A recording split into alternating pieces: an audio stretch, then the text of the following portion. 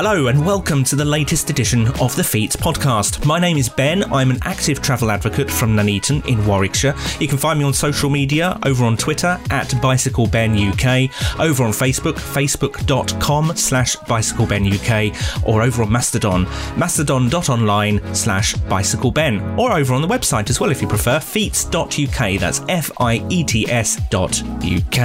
This is a short episode, or at least I think it'll be a short edition, as I'm really just checking in. It's been over a month since the last edition of this podcast, and while I always say this is an ad hoc series of podcasts, there's no regular release schedule. I'm always going to leave it until I've got something I want to say rather than commit to rambling on weekly about maybe I don't have anything to say. And while I do always say that, I do feel like after a month I really should just check in and say hi, still here, still doing things, and don't drop your subscriptions yet thinking it's all over. It's not all over. It's still going. I'm still here. It's just everything's just been a bit crazy recently, and trying to find time to do all the cycling stuff along with everything else. Sometimes some things have to give, and the podcast and the website as well, to be fair, are things that have just given way slightly to other things. But also, I've not been out on the bike too much, to be fair. Unfortunately, the bike I ride, it's a nice enough bike, but it's not exactly high end.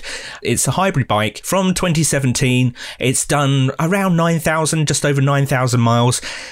And it's developed a creak, and it's infuriating, and it's annoying, and it's putting me off riding because I don't know what the creak is. I don't know if it's something that's structurally a problem. Is the bike about to collapse underneath me? Probably not, but, the thought is there. Or if it's just something worn out and just needs replacing. I'm working through trying to diagnose what the problem with the bike is. I've gone through cranks, I've checked through axles, pedals, given, the drivetrain a good clean, all of these things, and it's still there. And it's getting closer and closer and closer to me thinking it's probably the bottom bracket, isn't it? So at some point I'm going to have to whip that out, see what I've got, give it a clean, bit of grease maybe, shove it all back together, see if that solves it. But otherwise then it's going to be replacing the bottom bracket. This is all learning for me, but because it's all learning for me, it means I need the time to go and actually do it, and everything just being a bit crazy over the last few weeks just means it's been put on the back burner, unfortunately. So I've not been out on the bike too much, which means cycling has been pushed a little bit to the back of my mind recently. But it's still a key interest of mine, a passion of mine, cycle advocacy and better cycling facilities and modal shift to cycling and all these things. It's still there. It's still going on. It hasn't disappeared. It's just that everything else has been going on over the last few weeks. But what has been happening, and that I have been paying attention to, is the consultation from Warwickshire County Council for the LCWIP, the LCWIP, or the Local Cycling and Walking Infrastructure Plan. The draft document was put out for consultation back in June, and this is something I've mentioned a couple of times on the podcast. It's been mentioned over on the website, where I did a rather in-depth look through the three-part document with a focus on the Nuneaton and Bedworth borough, and put a bit of an analysis together on the website. That was there as my own submission in response to the consultation, which I submitted earlier this month. The consultation closed on the 14th of August, and I know other people have had a look and have taken some inspiration from what I wrote, so thank you very much if you did have a look and did lift elements of that for your own response to the consultation. If you've responded full stop, thank you very much for doing so, because the more people that have responded to that consultation means the better the feedback, the better quality of feedback that Warwickshire will get as they revise this draft document and move towards releasing the first formal edition of the Local Cycling and Walking Infrastructure Plan. We'll wait and see what the outcome of that one is. I believe the plan is for the document to be released by the end of the year. I don't think there's a firm date, and these things can sometimes slip, so we'll wait and see. But I'm sure that when that comes out, I will make reference to it either here on the podcast or over on the website or on social media, or all three, and we can see how the document has changed and what we've got to look forward to here in Warwickshire as we go forward with their new plans for active travel, which is very exciting. The only other thing I'm going to mention very, very quickly in this brief podcast today is the furore that's been kicked off by Grant Shapps when he made comments saying that there should be mandatory insurance for cycling, that cyclists should perhaps have registration plates or markings of some form, and that speed limits should apply to cyclists. Now, these were comments that were made and reported in the likes of the Daily Mail. They're very much targeting a specific demographic that is all over the anti-cycling vitriol and all that. I don't think in a million years any of this is going to happen, but it's incendiary comments from Grant Shapps, which is disappointing when, we've got the Johnson government as the outgoing government, and thank goodness for that, but the one thing that the government has done well is to bring higher up in the agenda active travel and cycling specifically. We've had the creation of Active Travel England. We've had the updates to the Highway Code. We've had LTM 120, the updated cycle design guidance. All these things have come in which improve the situation for cycling. And now, as we've got the Johnson government outgoing, in a matter of weeks, we're going to have a new Prime Minister. We've got Grant Shapps saying these very incendiary comments, which work very much against the policy of the government as it stands at the moment. Now, it was reported in or suggested in The Independent that maybe Grant Shapps is doing this to distance himself from the pro-cycling aspects of the Johnson government, because we don't know what the attitude from either Rishi Sunak or Liz Truss is going to be when either one of those becomes Prime Minister on the 5th of September. We'll have to wait and see. So things are a bit up in the air at the moment as to how things will progress with regard to active travel. Let's hope that they don't revert, that they don't go backwards. At the very least, let's hope that things stay on their current course. It would be really nice to think that maybe things could get even better with higher budgets, but I'm not holding out any hope for that. The most I think we can hope for is that things stay the same and that we don't see a reversion, that we don't see a cut in budgets, that we don't see any impact on the role of Active Travel England as they're just getting started. I can't imagine that we're going to see a reversion in terms of cycle design guidance, because that would be a huge piece of work. It's similar with the highway code changes that have just come in. It will be a massive thing to change those. Now, I think we're okay with those. But in terms of the things that maybe can be done in terms of budgets and the general direction and setting the tone for how active travel and cycling specifically is developed over the coming years, we'll just have to hope and keep our fingers crossed that things don't get worse under the new government. I think I'll keep my toes crossed on that one as well. But the comments about should speed limits apply to cycles? Should all cyclists have mandatory insurance? Should cycles have registration plates or markings of some sort? These are general tropes that come out from the anti-cycling lot. It's stuff that you have to debunk quite frequently and say, well, actually, this is why it doesn't work. We can look at these very much in terms of costs and the impact on cycling. If we want more people to cycle and to shift from using the car for local journeys to using cycles, we need to make sure there are as few barriers as possible and that it is as cheap as possible. Because with cycling, once you've got your bike, there is minimal cost to using it for everyday transport. Yes, there's a little bit of cost in terms of maintenance and a little bit of servicing on that, but it's not huge. A lot of it, someone could do themselves if they took the time to learn it, if they wanted to, but taking it to a shop or a trusted friend or a mechanic that they know, the cost of maintaining a cycle is not humongous. So it's an affordable means of transport. If we start introducing things like mandatory insurance, all of a sudden we're adding a new burden, a new cost burden, but not just cost, a time burden as well. We all know that we're supposed to shop around for new insurance policies every year when the renewals come around, because it's always new customers that get the best deal. You have to do it already. We can add another one to the list when we have to renew our cycle insurance. And then how does insurance work? Do we look at family policies, or is it going to be individual policies that maybe includes children as well? All of a sudden, are you adding a significant financial burden that doesn't exist at the moment for something that is inherently low risk? The risk of third-party injury, whether to a person or property, is low with a cycle. It's not that it's not there, but it is low when you compare it to driving a car, for example, where you're driving around 1-2+ tons of metal. So there's the administrative cost, there's the financial cost burden there, and for many people that may be fine, but for some people that just may mean that cycling suddenly becomes unaffordable and unattractive. So there's a barrier. And we can look at speed limits in the same way. The idea that cycles should obey speed limits, which are currently limited to motor vehicles, maybe isn't inherently a bad idea. Most cyclists will not exceed speed limits anyway. The lowest common speed limit that you'll see is 20 miles an hour. Yes, there are some lower, but the common one is going to be 20. Most cyclists cannot exceed 20 miles an hour. E-bikes are limited to 15.5 miles an hour, so they're not likely to be speeding unless you're going downhill and really putting the effort in. So the problem of speeding cyclists, when you're looking at very specific numbers, i.e. doing 22, say, in a 20 mile an hour zone, is not going to be a huge one. So is it really such a bad thing if you say these speed limits apply? Well, on the surface, no, it isn't. It doesn't matter. But then you start thinking, well, if you're in a hilly area and you're going downhill, maybe you could exceed these speed limits in some situations.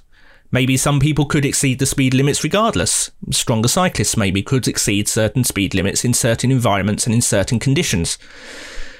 But they don't know necessarily that they're going to exceed those speed limits because they don't have to, by law, have any device that says how fast they're going. Now, many cyclists that are cycling for fun or as a hobby may well have a cycle computer of some form that will give them a speed readout. Absolutely. But there's no rule that says you have to have it. So if you start saying that cyclists need to obey the speed limits, you do need to then start saying, well, cyclists need to have a means of measuring their speed. They have to have that readout so they know definitively that they're not going above the posted speed limit. And these devices will have to be calibrated to work within a certain margin of error. Again, we're looking at a new cost.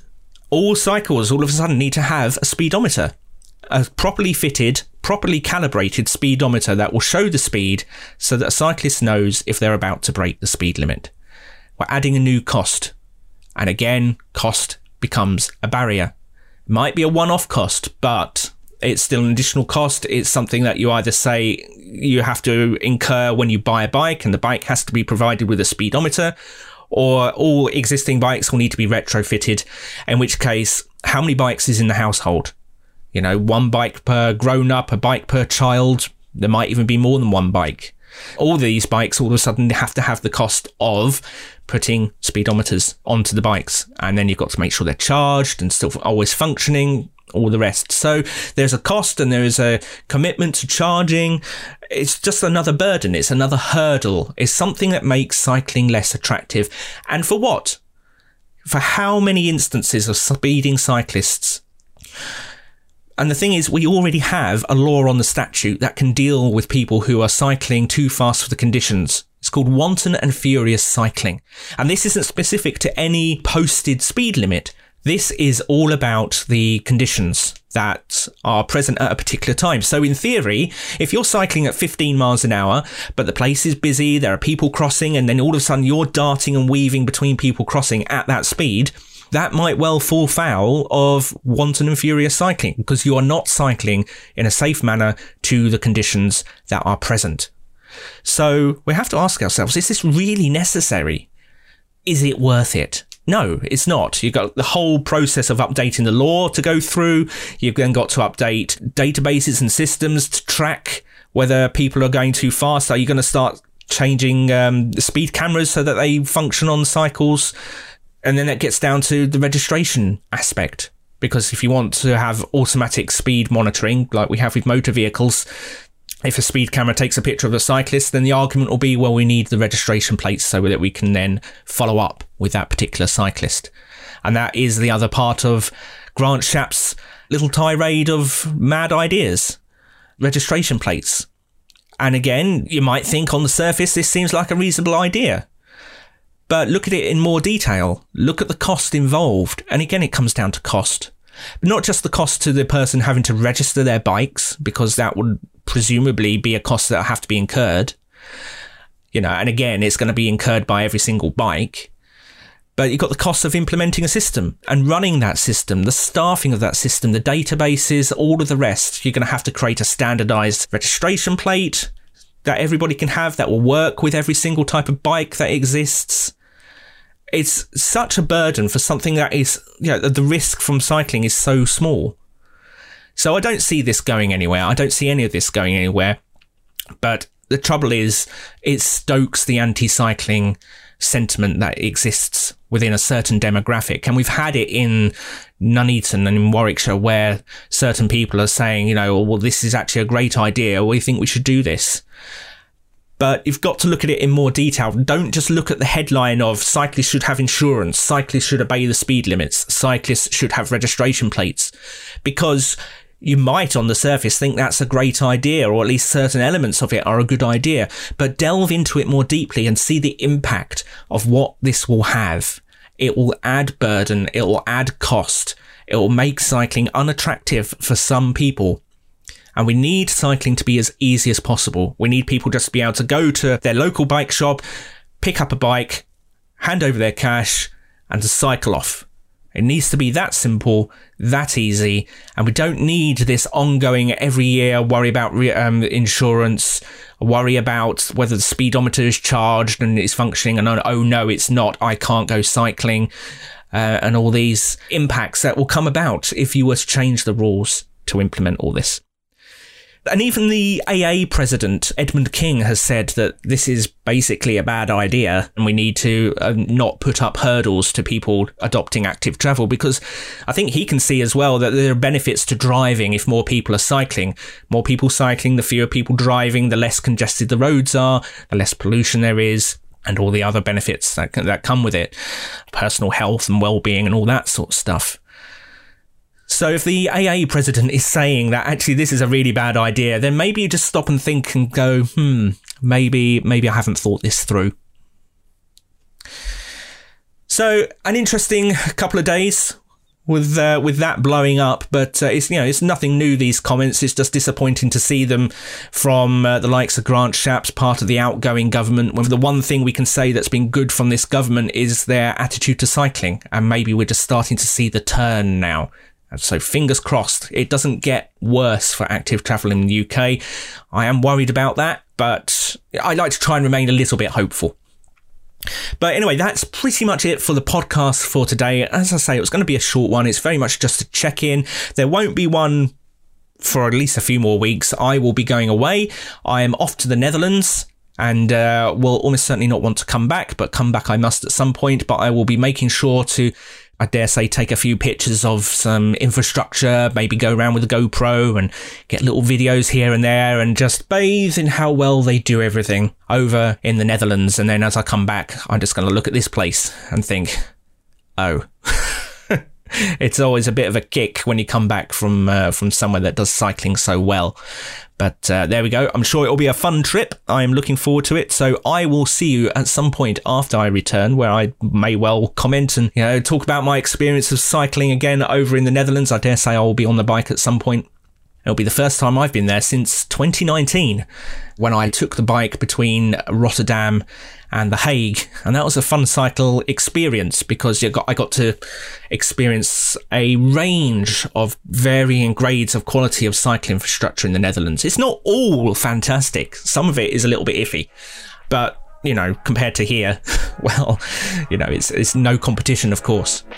So I will be back at some point, as I say, ad hoc podcast, so make sure you're subscribed in your apps. If you're not subscribed at the moment, head over to the search bar, search for Feets Cycle, that's F-I-E-T-S Cycle. It should come up. Make sure you're subscribed so you get your notifications when new editions are released. This one is going to be exclusive to podcast channels. This one won't be going out on YouTube, just for time reasons. If you want to support the podcast, you can do so. Head over to the website, feets.uk, that's Fiets.uk. Any support for what I'm doing is gratefully received, so thank you very much. And even if you can't, if you can just spread the word about the podcast so that people know and can also subscribe and listen in, then that'll be appreciated as well. Thank you very much. Over on social media, you can find me on Twitter at BicycleBenUK, over on Facebook, facebook.com/BicycleBenUK. BicycleBen UK, and Mastodon, mastodon.online/BicycleBen.